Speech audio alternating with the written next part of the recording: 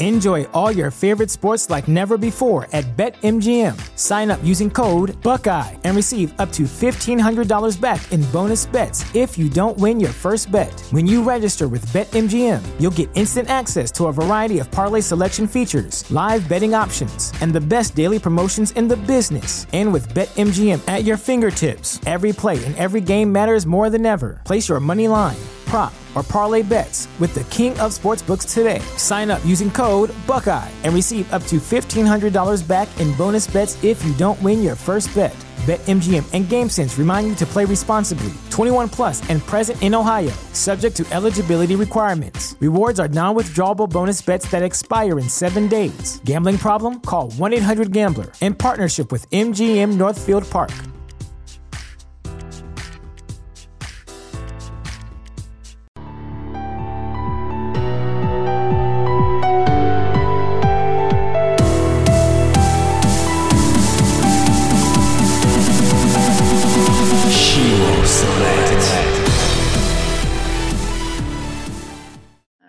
I think we're live. We're going. So first, welcome to the podcast. Thanks for being here and all that good stuff. Appreciate it. What I know about you got a pretty interesting story that I kind of checked out on you, and that's kind of what I wanted to know a little bit about it, and I think it might resonate with a lot of people on here. But I guess first, maybe should you do a little brief introduction just so people kind of know? I don't like to do introductions, so I'll let you do it. So yeah, I could do that. Well, thank you so much for having me, Chris. I'm really pumped to be here. Sure. Brief introduction. I'm Brie Tritaglione, born and raised in Rhode Island, made my way to Boston for a little bit, then landed in New York City after going to grad school here. Nice. Went to school to become a school counselor and really love being in the counseling field. Right now, I'm actually expanding that certificate to get my clinical mental health counseling license. And in the meantime, as that's all happening, I'm a podcaster as well. I'm a motivational speaker in the realm of personal development and mental health and wellness.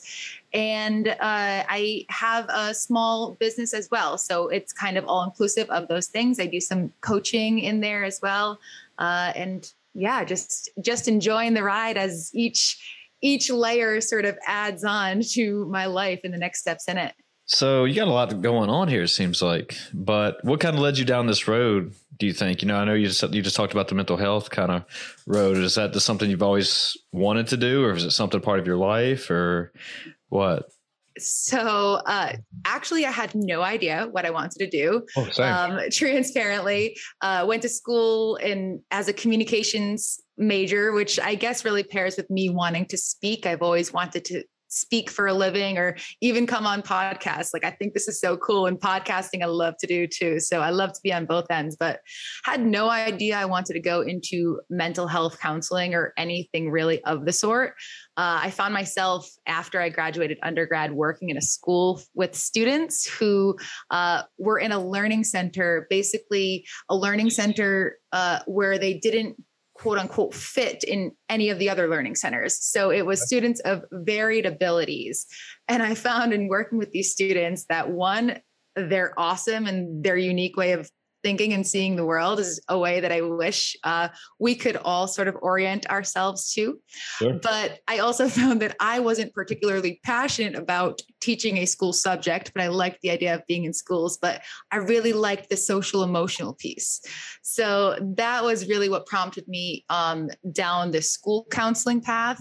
And then the transition into the clinical mental health counseling was really after I had a really strange, unexpected personal medical experience that kind of shifted my life on its head and kind of transitioned me into rerouting into working with adults in that capacity based on what I experienced.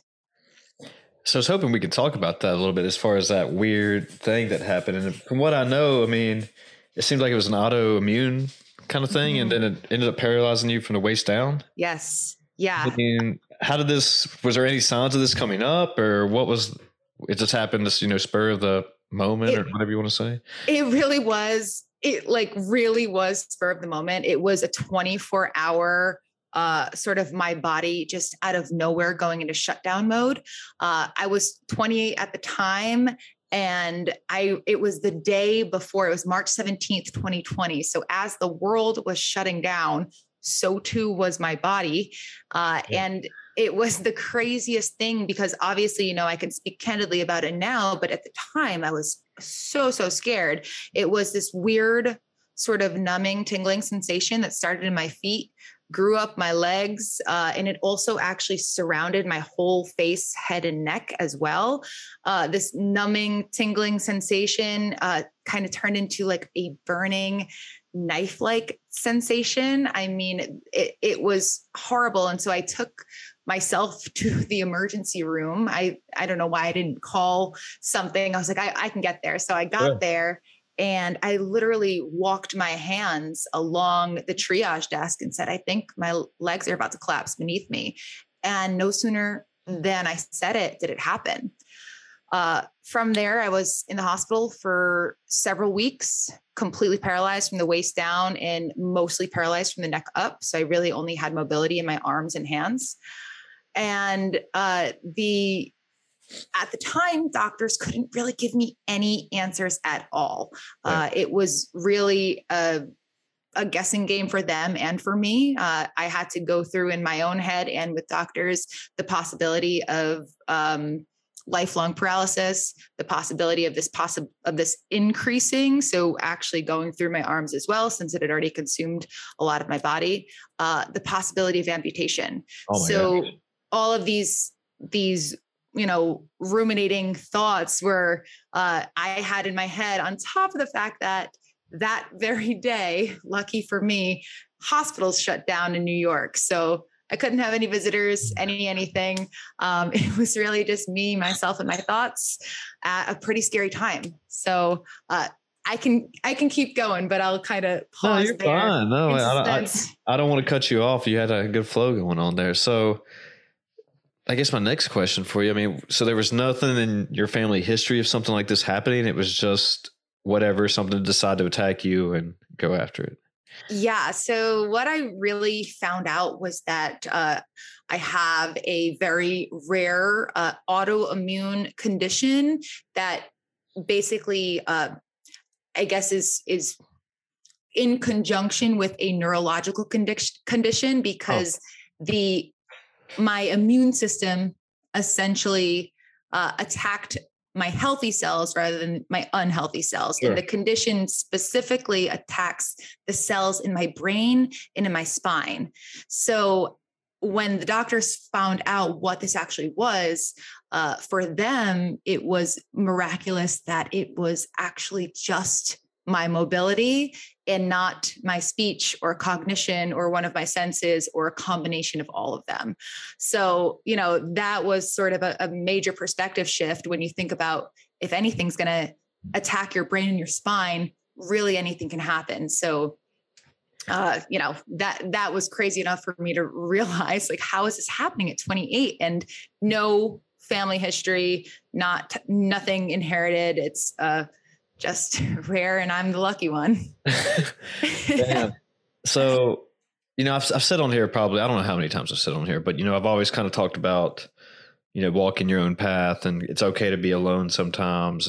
But when you go to an event like that in your life, I mean, and like you said, you were alone and kind of by yourself. It's almost, you don't want to be alone then. And I couldn't imagine going through something like that, you know, no visitors, you know, you said it was during COVID too, right? When hospitals were shutting down. And, you know, it's just got, you know, nobody, you know, when the pandemic started, nobody knew what was going on. You know, when people were saying, oh, you need to be on a respirator or ventilator, but then they found out those didn't work. Right. And yeah. So I just couldn't imagine what you were going through right then, just because, you know, I guess, you know, being alone for so long and then something like that would I feel that would, you know, just I don't want to say wreak havoc on your brain, but something to the sort, you know? Yeah. You know, it's funny that you say that because being alone was definitely one of the scariest parts, that I couldn't have any visitors. But I will say that sort of those thoughts of being alone, they actually prompted me to open myself and my story up as it was happening on my social networks, which, at the time I was pretty open on social anyway, but I or anyone else was not expecting any of this, nor was it my typical content that I was posting. But it was really interesting because I found that in opening up on social media, I started documenting it and really going through it. And that was where I was able to get that support. So obviously I had my family and my friends calling me and FaceTiming me and doing whatever they could to be there, metaphorically. But I found that opening myself up in that way was actually really empowering and gave me a lot of strength and support that I really needed during that time. So it definitely helped switch things for me and helped me really feel that, uplifting energy that anyone who's in such a scary, weird situation would hope for. Yeah. I mean, sometimes I feel like I trash technology and social media when I get on here and I'm an addict like anybody else, but these outlets and just being able to have conversations like this through screens and stuff, it's one of the best times to be alive.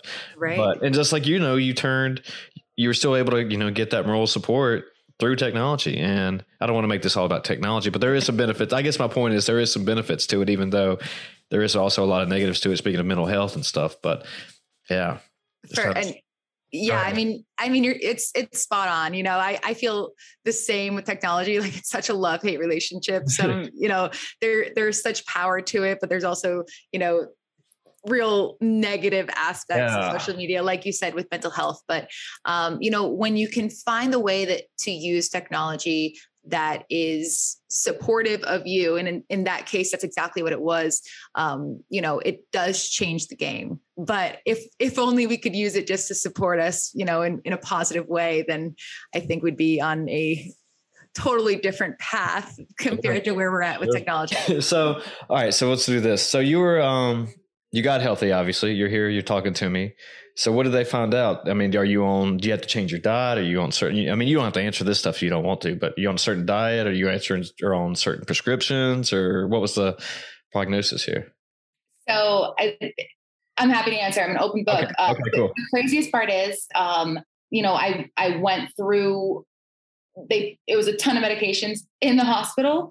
But after that, it's intense rehab. And that was that. So for me, I took my first steps on my 29th birthday, which was probably the craziest part of the whole experience. So I happened to be in the hospital during my birthday, and that was when I took my first step again. But also after that, it was once I learned how to walk again, that's all I wanted to do. So I went from walking to jogging to running. I have not yet run an official marathon, but I have since run marathon distances. I feel like Forrest Gump. It's like, just because I'm not even kidding. It's like, just because I can, I do. And it's wild because I used to hate running. Sure. I was always, active physically and always in the gym and lifting, but running was never it for me. And since then it has become a form of therapy for me. So it's been really a pretty remarkable recovery process. No crazy long-term effects, except for just some back pain, sort of ghost faint back pain randomly, which is really just kind of like from the scarring on my spine. But other than that, I am, again, I would say, in peak physical health and condition. And the doctors and I are both all crossing our fingers, just hoping that it was a one-time occurrence. Do you know who Jordan and Mikhaila Peterson are? I sure do. Oh yeah. So Mikhaila actually, well, I guess Jordan a little bit too, but she actually had a rough go of like an autoimmune disorder, as you know, probably. And she has this, she's like, I think she actually had to get her ankle and hip replaced because of it. And now she eats like an all meat carnivore diet. And that's the main thing that's the reason I asked that, because that's the reason she's actually as healthy as she is now. And I think Jordan Peterson actually has to do it too. And that's what they found that actually supports them, and they are living healthy lives obviously right now, so they're just killing it. But I did not know that. That's really interesting. I'll have to look more into it. Yeah, so I mean, it was just because it's weird just how these autoimmune disorders. And I think theirs was kind of genetic too, but where yours is more of a rare case, as you said, but it's wild to me though. It's a crazy, I mean, just any type of like random medical occurrence. It's just like how and why, and you just don't know, but you got to just roll with the cards that you're dealt and keep it moving and accept them and figure out how you're going to work with them in life. Was that your goal though, to be able to run a marathon is that what you told yourself, that you're going to run a marathon? And I definitely, not immediately in the hospital, but once I went through that, like pretty intense rehab process, they had me, I will never forget. I'm in the hospital because it's inpatient rehab, and I just had to walk the hallways, like up and down for extended stretches of time. Sure. And I remember in those moments thinking about how boring it was. I'm like, okay, I figured this out. I'm walking again. I'm doing this. Like, look at me going up and down the stairs. And from there, I was like, okay, if this is actually like the rehab process I'm going through, I can increase this tenfold, and I want to increase this tenfold. I don't want to be bored, so to speak, in my own rehabilitation. I want to see how far I can push my body now that I have sort of consciously went through this relearning how to walk. It's like not everyone gets an opportunity, and that's kind of how I saw it. Was, when we're babies, we don't realize the process of like one foot in front of the other, heel toe, falling, getting back up, like how wide or close your feet are. We just do it instinctively. Sure. And so I had to do this process now consciously, not as a small child. And it wasn't instinct. It was complete relearning how to train my muscles. So I guess all of that really just motivated me to see like, okay, I did this from step one. Let's see if I can go from one step to 26.2 miles. I mean, I probably already know the answer to this one, but I mean, I would imagine that works well, obviously, with your counseling and, your motivational speaking, this whole story right here. I mean, just cause, I feel like, damn, she's a badass, just like, because I want to say, I've seen people, they get hurt or they get off their track of their goals or whatever. They instantly just go down a downward spiral, for better words. And then they don't want to get back up and try again, just because like, oh, I'm just going to fail. There's no point in trying. there's no way to get out of this. And it's like, well, no, that's not the right mindset. There is, you just don't want it right now. You just got to want it. And it's so funny that you say that. One of the things that I really took from counseling to sort of counsel myself through it, so to speak, and how I now use it in speaking mostly, is I learned truly the power of reframing or even deframing my thoughts.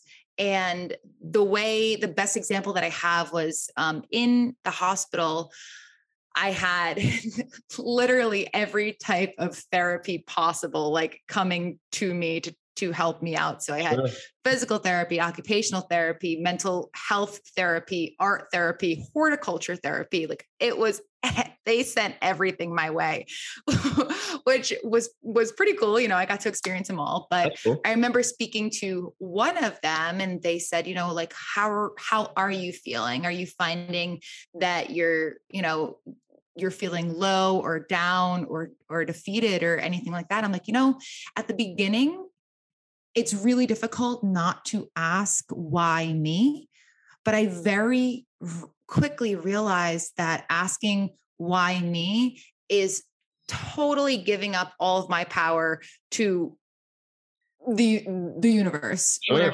whatever that might be. And I was like, it's such a defeating question because I'll never get the answer. Right. I might get the diagnosis, but I'm not going to get the answer to why.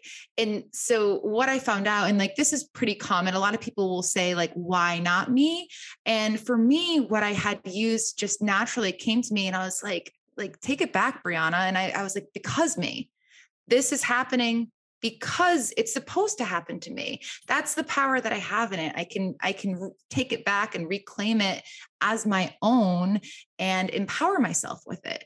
Okay, now what? This has happened because it did. Now what? Rather than waiting for the answer to why, I was able to move past that question and then ask myself, okay, what's next?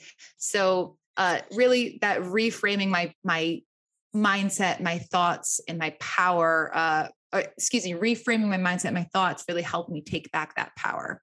Yeah, I've been talking to a lot of people on here who are all about, your thoughts and what you're putting out there as far as what you're saying and what you're saying, not only, externally, but internally as well. And just that, so much goes into it.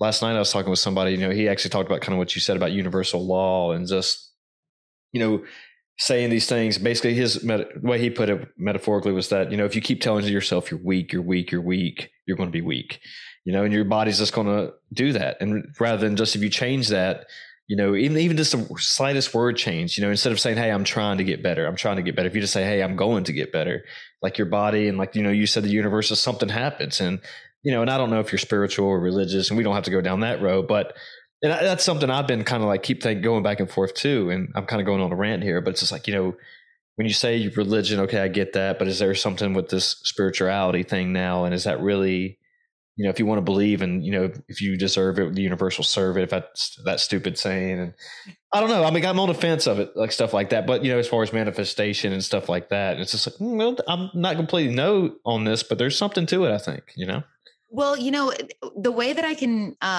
sort of really put it in psychology terms is beliefs, and actions. Okay. So what we think, if we think it enough times, it starts to become ingrained in us, becoming a belief. Once we have a belief in something, think of it as sort of like imprinting into your mind. A belief is a thought over and over and over again until it feels really real. So, and that is, scientifically based. So the fact that if we think something over and over and over again, if it's a negatively connotated thought that we continue to replay over and over and over again, it's not so much like really manifesting it out of the air. It's actually like we are imprinting on our mind this idea that starts to become real. A real world example that we can, for people to understand sort of what that looks like. Anyone who has ever been skiing or snowboarding or sledding even, that there's a mountain with fresh snow. But once you ski down the mountain or sled or snowboard down it, you make this imprint. If you do it enough, you start to really pack that snow in. If you do it for, that whole week or whatever it is, you start to see that is no longer in just a small imprint from a sled or a ski with powdery snow around it. It's a packed in path that's all the way down the mountain. So that's really how you can think about the thoughts turning into beliefs, is that you think it enough, you go down the mountain enough, down that same path, you're packing that snow in, you're making it solid in your brain. So that's kind of like the science behind the fact that if you do think something enough, it turns into a belief for you. And when something turns into a belief for any human being, it becomes a lot more salient in their lives and we start to act on it. So that's where the actions come from.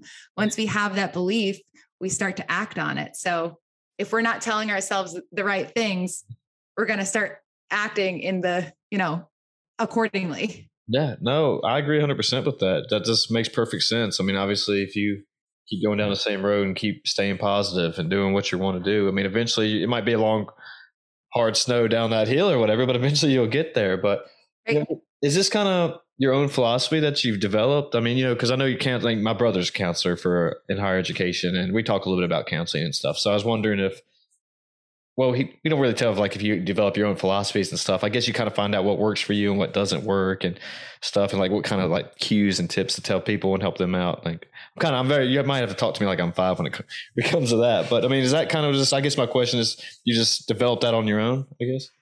Yeah. So or books read, whatever. For me, it's that is like pretty encompassing to one of my philosophies that I guess this has kind of become the mantra of my business is buy into the possibility of you. And when I say that, we have to think about what a buy-in process is. Oh. We buy into something, we're putting almost seemingly a blind faith into something that we can't see, hoping that that thing sort of comes to fruition. But the buy-in process might feel like blind faith, but it's actually just being able to understand that we are capable of a lot more than we consciously realize right now. Yeah. So the buy-in process is saying that your possibility is there. It's just outside your realm of understanding right now. And that's okay, because to buy into the possibility of you is to know that even though you can't see it now, you know you have the capability to get there or to learn it or to become it. So the psychological term for that is self-efficacy. And we don't need to go down that road if you don't want, but that is really what the term is. The term is an inherent belief in oneself, a belief in your capabilities. So we need to be able to recognize that we have blind spots. And even though we can't see our blind spots, because by definition, they are blind spots, we need to understand that possibly within those blind spots are actually so much more to us that we just haven't tapped into yet. Yeah. You just had me thinking, when I was growing up and, talking about, I didn't really know what I was capable of growing up or really had an idea of. It was just more of just what everybody was telling me, kind of basing me of what I should do with my life, I guess. And I just kind of went with it just because I didn't really know any better, and it was always, this is the road you should take to be successful. This is what you need to do to have, money in your life and, work your 30 years and be done and retire. But, when I started, I guess, looking around and like listening to podcasts and reading more, this was after college too, by the way. I was an idiot in college and stuff, but I was actually like, okay, there's, I don't have to do what the status quo or the social norm is. I can, if I go outside the realm a little bit, I can find my own way and find out that I am capable of more. And I was just wondering if younger generations, if in your practice and stuff, if you find yourself with clients like that saying that, this is all I'm going to be meant to do. I'm good. I'll just go work it wherever and work my 30 years and go drink Mai Tais on the beach somewhere, hopefully. So, you're actually speaking to what I would say most, if not all of the human population deals with at some point in their lives. There's kind of two things I want to respond to with that. Do it. The first is really exactly what you're saying was the reason why I loved being a middle school counselor, because I found that middle schoolers, that is one of the most major transitions of your adolescent life, other than from like birth to a year old, which I think is like the most transition, that stage from 11 to 14, where it's not only physical, but it's also psychological, emotional, a ton of growth. There's just so much happening in adolescent's life at that point, which means that they are so impressionable to what can change within them. So as they see all these changes happening, and as they're sort of at the cornerstone of changes happening in their life, as a counselor, it's also the place where you can catch them and say,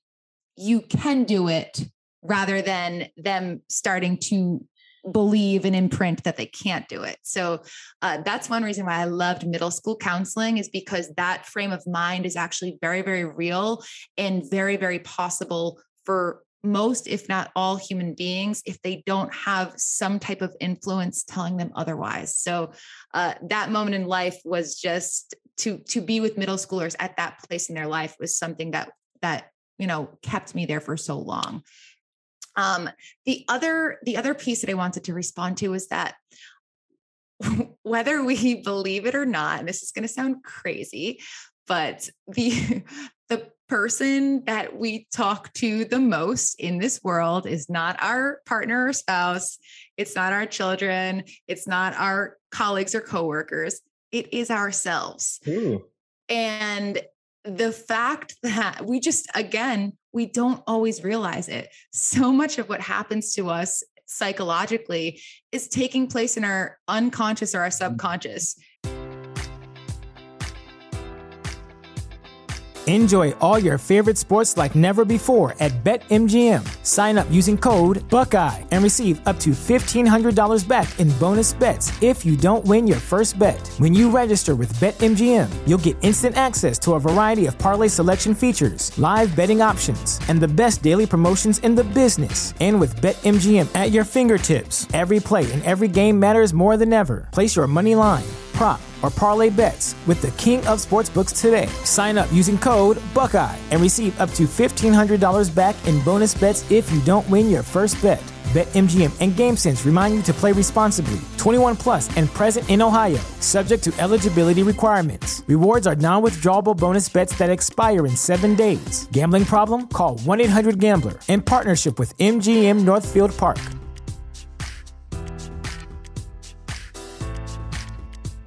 AKA, we are not aware to it. So, but we're constantly dialoguing with ourselves throughout the day. Yeah. And so this mindset that you were saying, like, do some people kind of just take it in, do their 30 years, go have Mai Tais on the beach? I mean, a lot of people will just have that dialogue with themselves and not have the dialogue that they can do more. Mm-hmm. And also just as a side note, not that isn't the lifestyle for some people, because it's not that it's not enough for some. I'm just giving an alternate perspective.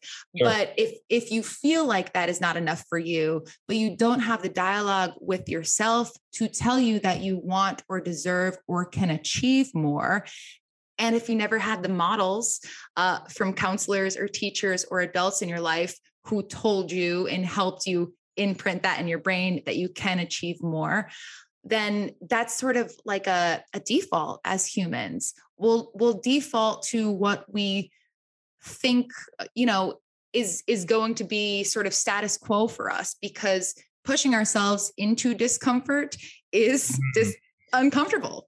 That's not a natural thing that we do. That's something that we need to be conditioned to do by, growing up by adults in our lives, or learning from different influences as we're adults, trying to teach ourselves that we can do more.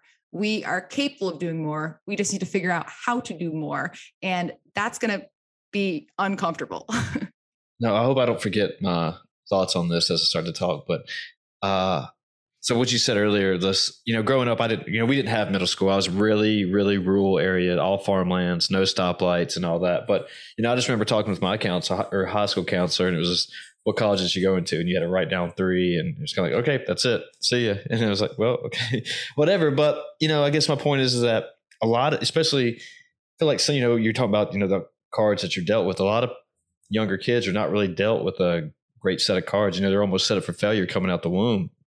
They don't have these positive role models in their life. So meeting somebody like you, just even in middle school, like you're saying, they could interact with that with you, and just have that positive role model and say, okay, somebody does believe in me. Here's a chance I actually can, be positive and, go forward with my life and make something of it, rather than just, I just hope I don't, go back to bed, hope I don't end up in jail or whatever. And, that makes a spark in people's lives. And I don't know if that's missing out of a lot of people's lives nowadays or what, but some part of it, I feel like it is. Yeah.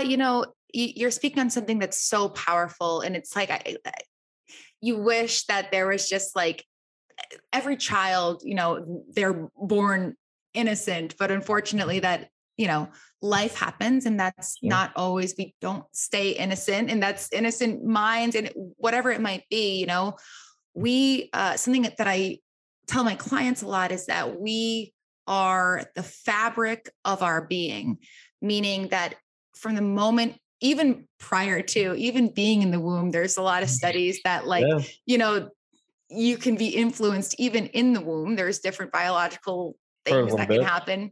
But from the moment that you're born, you are intaking so many, millions upon millions of interactions with the world. And, if we keep it as simple as possible, those interactions might feel positive for you, or they might feel negative for you. Sure.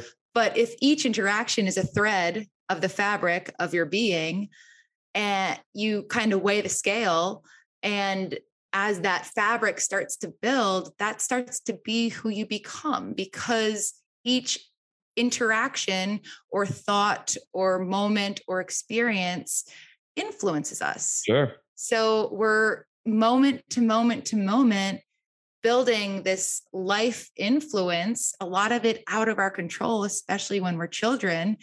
And that is essentially who we become, is this influence of all these interactions. So, when you think about life in that way, as like these millions of moments compiling to be the person that you are, it's like we wish we could, for all the kids in the world who might be set up for failure, it's like you wish you could give them more positive interactions and positive experiences and positive words of encouragement. And, it's just not the case. But there are those many, many, many of those who use the negative interactions as their strength. And that's something that you start to develop when you get older. So it can feel really detrimental and difficult when you're a kid, but when you start to reflect and look back, and if you do start to dialogue and ask those questions with yourself, you start to realize that all of those really difficult moments actually are the strength that you need to step into that discomfort that we spoke on. Yeah, I agree 100% with you. I wish that all people could have, positive interactions in daily life all day long. But, a part of what makes people is these negative interactions, and how do you respond to them, I guess. And these humbling experiences is maybe what I'm trying to say. And that, some people, I guess, for me, I think they work. I needed to learn, how to lose and, one of my basketball games, or get rejected by the girl or whatever. It sucks. I mean, it sucks, but part of that is like, all right, so what am I going to do? Am I going to learn from these mistakes? Am I going to turn this into a positive, kind of what you said? But, it makes a person, I don't know, I don't want to say balance, but know that, I guess the difference between confidence and arrogance almost. And they use these, and like you say, learning these possibilities, or learning from these experiences, they can make hopefully their life better as they go down the road, and they come to this other fork in the road and like, all right, how am I going to interact on this one? Am I going to go a different way this time and hope for a better outcome, or I got to, learn again? But yeah, I mean, and I'm not, I don't advocate for negative experiences, but yeah, those humbling experiences are great to have, even though some of them suck and you want to just go sit on your couch and cry, and watch sad movies. But yeah, that's they're never easy. No one ever wants them. We don't want to step into them either, which is like this vulnerability piece, the stepping into the discomfort. Like no one asks for them. Yeah. But the crazy part is it's like the paradox of life. I believe I'm using that word correctly. Like, okay. that, the thing that we don't want at all is actually the thing that is going to push us forward. Mm-hmm. The thing that we try to avoid at all costs, this vulnerability, this discomfort, this just like really, sad, maybe low, maybe discouraged place, is the very thing that brings us sort of to the 2.0 version of ourselves. Ooh, the 2.0 version. I like that. When you were in the hospital, I would assume, I know the answer to this, but I guess you were pretty vulnerable at that time? Oh, yeah.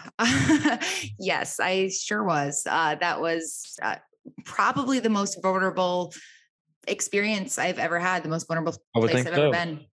I'm sorry? I said I would think so, just because, I've been very fortunate in my life, besides just a few broken bones, but I never had to go through anything like that. But just being that vulnerable and not having anybody to, besides, just somebody through a screen to come and interact with you would just be, I don't know, it's just a little heartbreaking when I think about it, especially in being in a big city. You were in New York City at the time, right? Yeah. Yeah. Mm-hmm. I don't know really what to say with that, but I mean, I guess again, I just applaud you for being like what we've been talking about, just saying, all right, I'm going to pull out of this and I'll be fine. That's it. And it's like, again, we don't ask for these experiences, and often we won't put ourselves in those situations if life doesn't push us there. Sure. And so if that experience for me, like let me tell you, one, I had never experienced anything like it. Same with what you're saying. Like it was just a couple broken bones. Like the only surgery I ever had was my tonsils removed. so it's like, nothing major had ever happened. And I thought I was doing everything correct. I was a bill of health, I would have said, but life is a funny way of showing you what you're made of, showing you what strengths you hold, and showing you the parts of you that you never thought even existed. That's the possibility of you being shown like a mirror, life holding a mirror up to you and saying, this is actually what you're made of. And you never knew you had it in you. Sure. Yeah. I mean, I'm just loving your mindset from it just because, like I said earlier, just a lot of people I feel like would just, and I'm generally speaking, of course, would just break down from it and not have the strength to pick themselves up. But maybe I'm being too negative on people, but for the most part, generally, I think a lot of people would just lay down, but I would hope not. But yeah, no, I honestly don't think you're being too negative. Okay, good. Like I said, it's an unnatural inclination for us to step outside of our comfort zone. It just is. So when we're put into discomfort, for a lot of people, it might be to cower away, especially if it is unwanted, if we didn't expect it or plan for it at all, and it's totally unexpected, a lot of people might curl up. It can be traumatic, and that's, definitely another space, for sure. Something that we talk about a lot in the counseling community, but that trauma for sure, if it feels traumatic for someone, can really push a person into a dark space as well. So, lots of different ways that people could react to something like that. But I feel blessed that I was able to somehow sort of pull that mindset out of myself and bounce back and sort of take that power. But again, I don't believe that my reaction or how I got through it was natural. And I not that I don't believe in people, but I know that there are plenty of other ways that people might have reacted to such a situation. I have this theory. Well, it's probably not my theory. I probably stole it from somebody or heard it from somewhere, but I'm sure I did. But basically it's talking about how you should challenge yourself and that's one of the keys of longevity, that you challenge yourself and you try to do something hard, not every day. And that keeps your mind going and keeps your body going. And then, it gives you these little brownie points, I guess, to say that, ooh, I can actually do this, and I can keep doing, making myself better, like getting out of your comfort zone. And I'm not saying, go run a marathon similar to what you did if you never ran one before, but, go run a 5K, go run a mile or whatever and start there. But, you do these little challenges every day and you learn about yourself and you learn that you can take on the world and take on hard things. And it seems to make daily life a little bit easier, in my opinion. It's just somebody cut you off, the waiter gets your order wrong, okay, no big deal. I mean, that's what I've learned. I mean, I'm one of these CrossFit guys, and I love breaking down my body mentally and physically, and then when I'm done, I feel completely better, and it's just like, that was tough, but I made it through it, and then I go through life and I'm good. What you're saying, and like using the CrossFit example, I think that physical activity is the best metaphor for how we should go about and sort of approach everything in life, because physical activity, there are so many parallels. Sure. You go to the gym every day, whether it be CrossFit or you're going, to your home gym, whatever it is, and you do this hard thing, you push yourself outside of your comfort zone, you do a hard thing, and then you don't see results as you're doing the hard thing. Sure. And you're like, why am I not seeing the results? I'm doing the hard thing, but why are the results not coming immediately? Because we like that, again, human nature, we like and look for instant gratification. It's something, it goes with that comfort, that gratification is comforting. Sure. So when you go there and you don't see that the 100, burpees that you just did made any type of difference in your physical appearance in that moment, we can go two ways. We can shut down because we don't think it's working, or we can keep trying because we think that it might take a little bit more consistent effort. Mhm. And if you keep doing those 100 burpees, I'm not a burpee person also, just I mean, either. I hate them. hate them. But if you keep doing whatever it is in the gym that you do over and over and over again, very small, very incremental results start taking place after 3, 4, 5, 6 weeks. After 3 months, that's kind of the sweet spot for any place of change, which a lot of people don't really realize. But this is actually mental and physical. Sure. Like you'll really start to see those results. The same goes for meditation. A lot of people are just don't like meditation, feel like it doesn't work, will sit and try to do it and say, this makes no sense to me. I don't like this process and it's not working for me. And then you have to ask them, did you try it for 3 months? Did you even try it for a month? You know what I mean? Because it's a skill, and a skill needs to be practiced. And same, if you go back to school and learning, you don't learn how to write a paper. You learn how to write a word and then a sentence and then a paragraph and then several paragraphs and then a paper.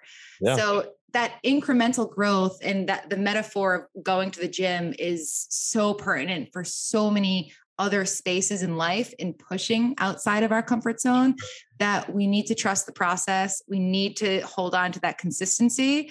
And we need to play the long game. Exactly. I mean, I couldn't agree 100% more. It's just everybody wants a shortcut or, go back to the matrix and take the red pill or blue pill or whatever it is and just instantly have your results. And it doesn't work like that, and obviously you just said it's long-term investments, even though you don't see anything in a week or 2 weeks, but a couple months, you might start to see a little definition in your arms or whatever. Mm-hmm. But, going back to Jordan Peterson and using that analogy, kind of like what you were saying, though, one thing I'm learning right now is try to be more articulate especially when doing these podcasts. And just because what Jordan Peterson says, you're a dangerous, badass person if you can be articulate, writing, speaking, and just thinking. And, and do I meditate? No, but one thing I've also tried to incorporate more in my life, but I've maybe once or twice a week.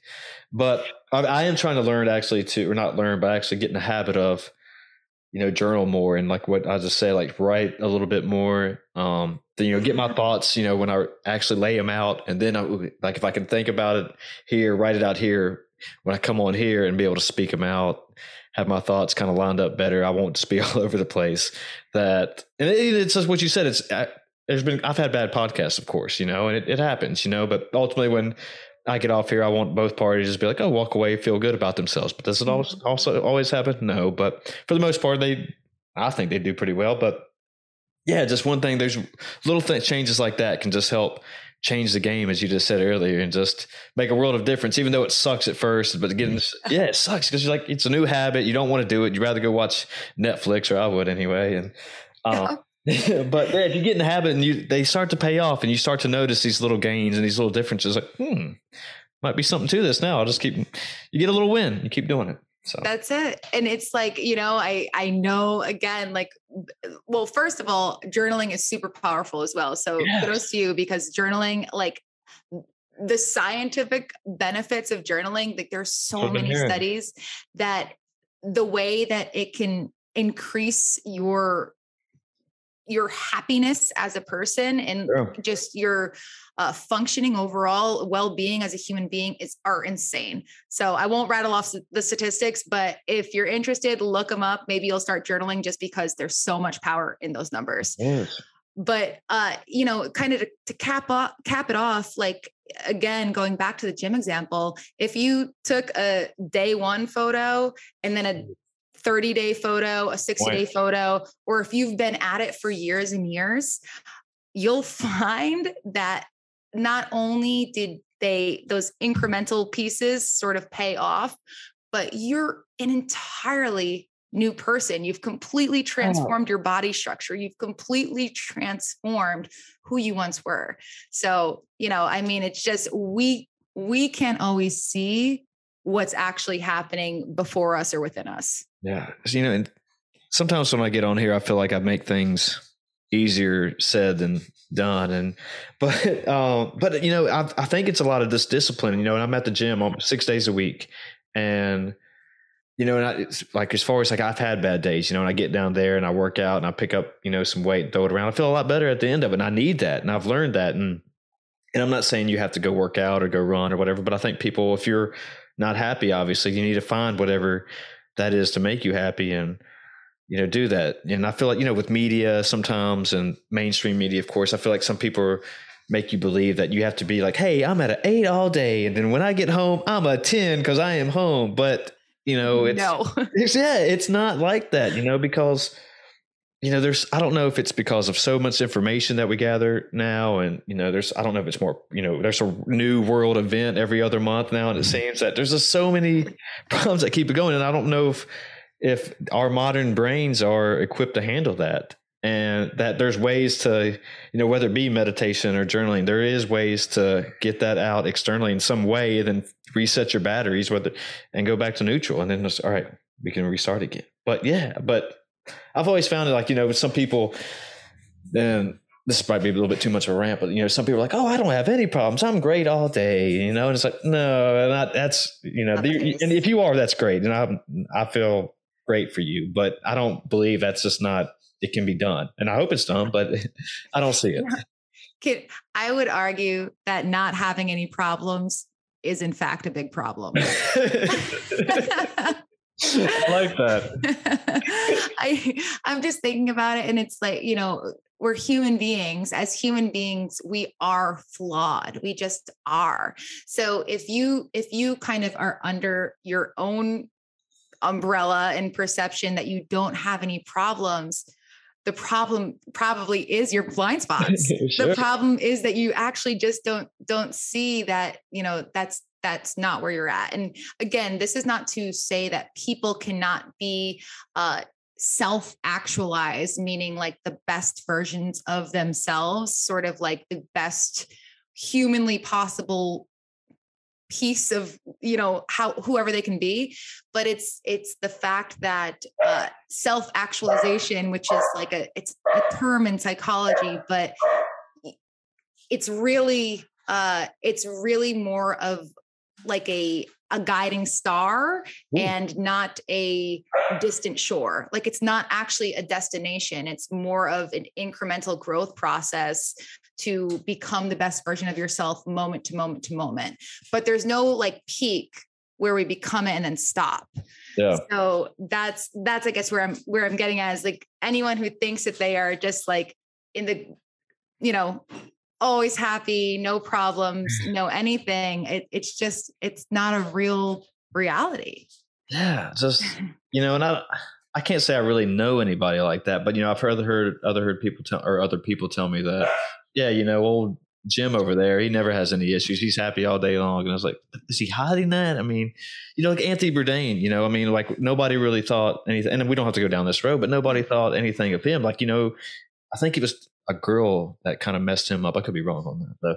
But yeah, but, you know, he had some dark issues going on. And I've heard stories of where when he would start drinking and stuff, he would just take it to extremes. And, but other than that, you know, there was really no signs of saying that, you know, oh, he's good, you know, let him go do his thing. Let him go do his TV show. But it's, you know, things like that are kind of, I don't know what the word I'm looking for is, but it's kind of like you just said, like, I don't know if that's really true or not. You know, is that fake or is that authentic?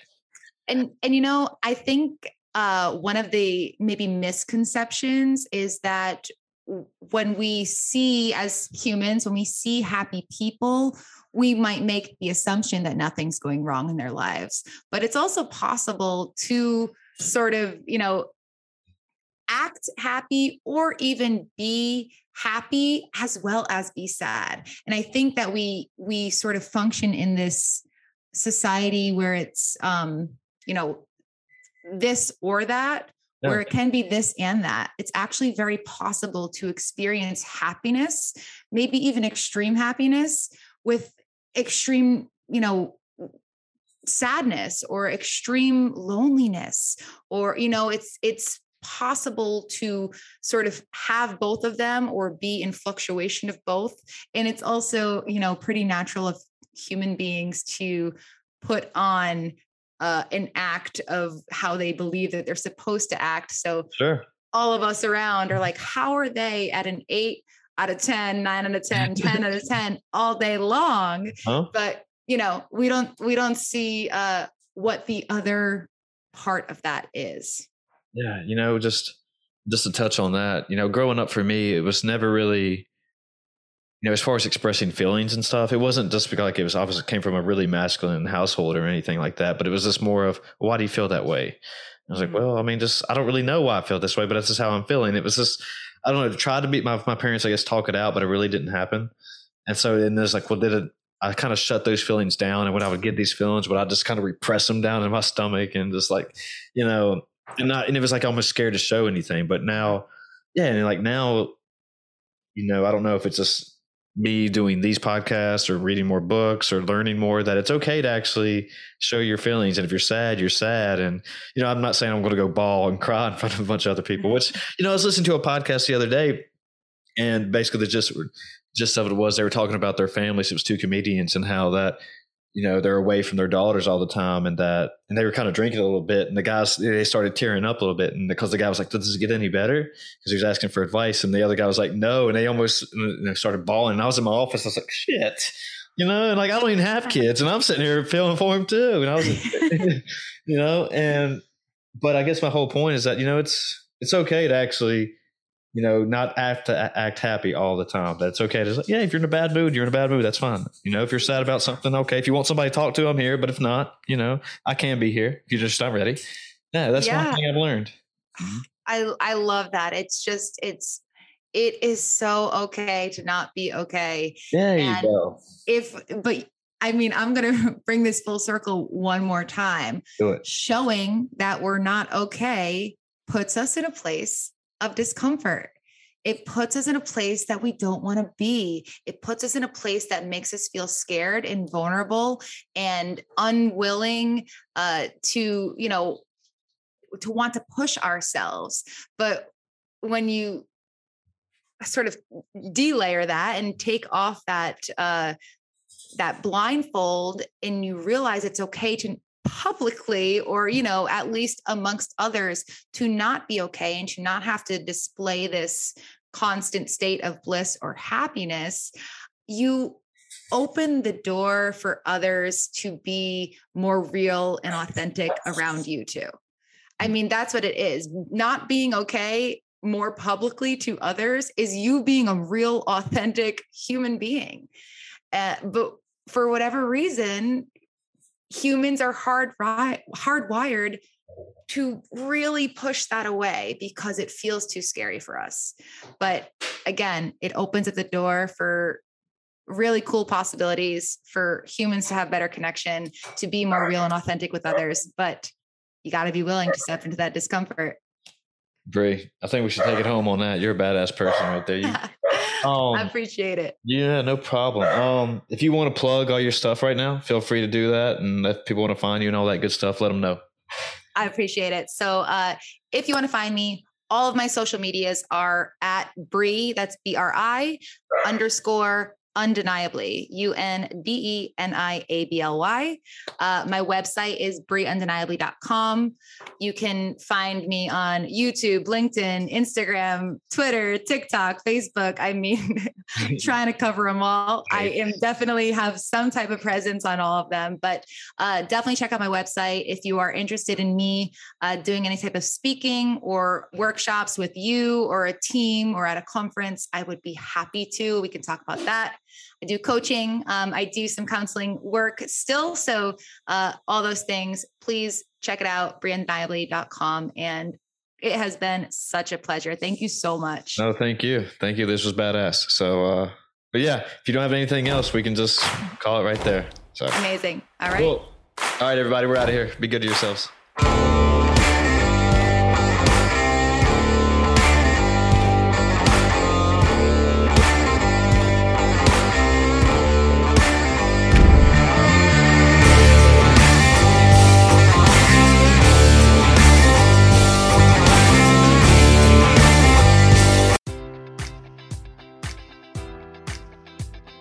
Enjoy all your favorite sports like never before at BetMGM. Sign up using code Buckeye and receive up to $1,500 back in bonus bets if you don't win your first bet. When you register with BetMGM, you'll get instant access to a variety of parlay selection features, live betting options, and the best daily promotions in the business. And with BetMGM at your fingertips, every play and every game matters more than ever. Place your money line, prop, or parlay bets with the king of sportsbooks today. Sign up using code Buckeye and receive up to $1,500 back in bonus bets if you don't win your first bet.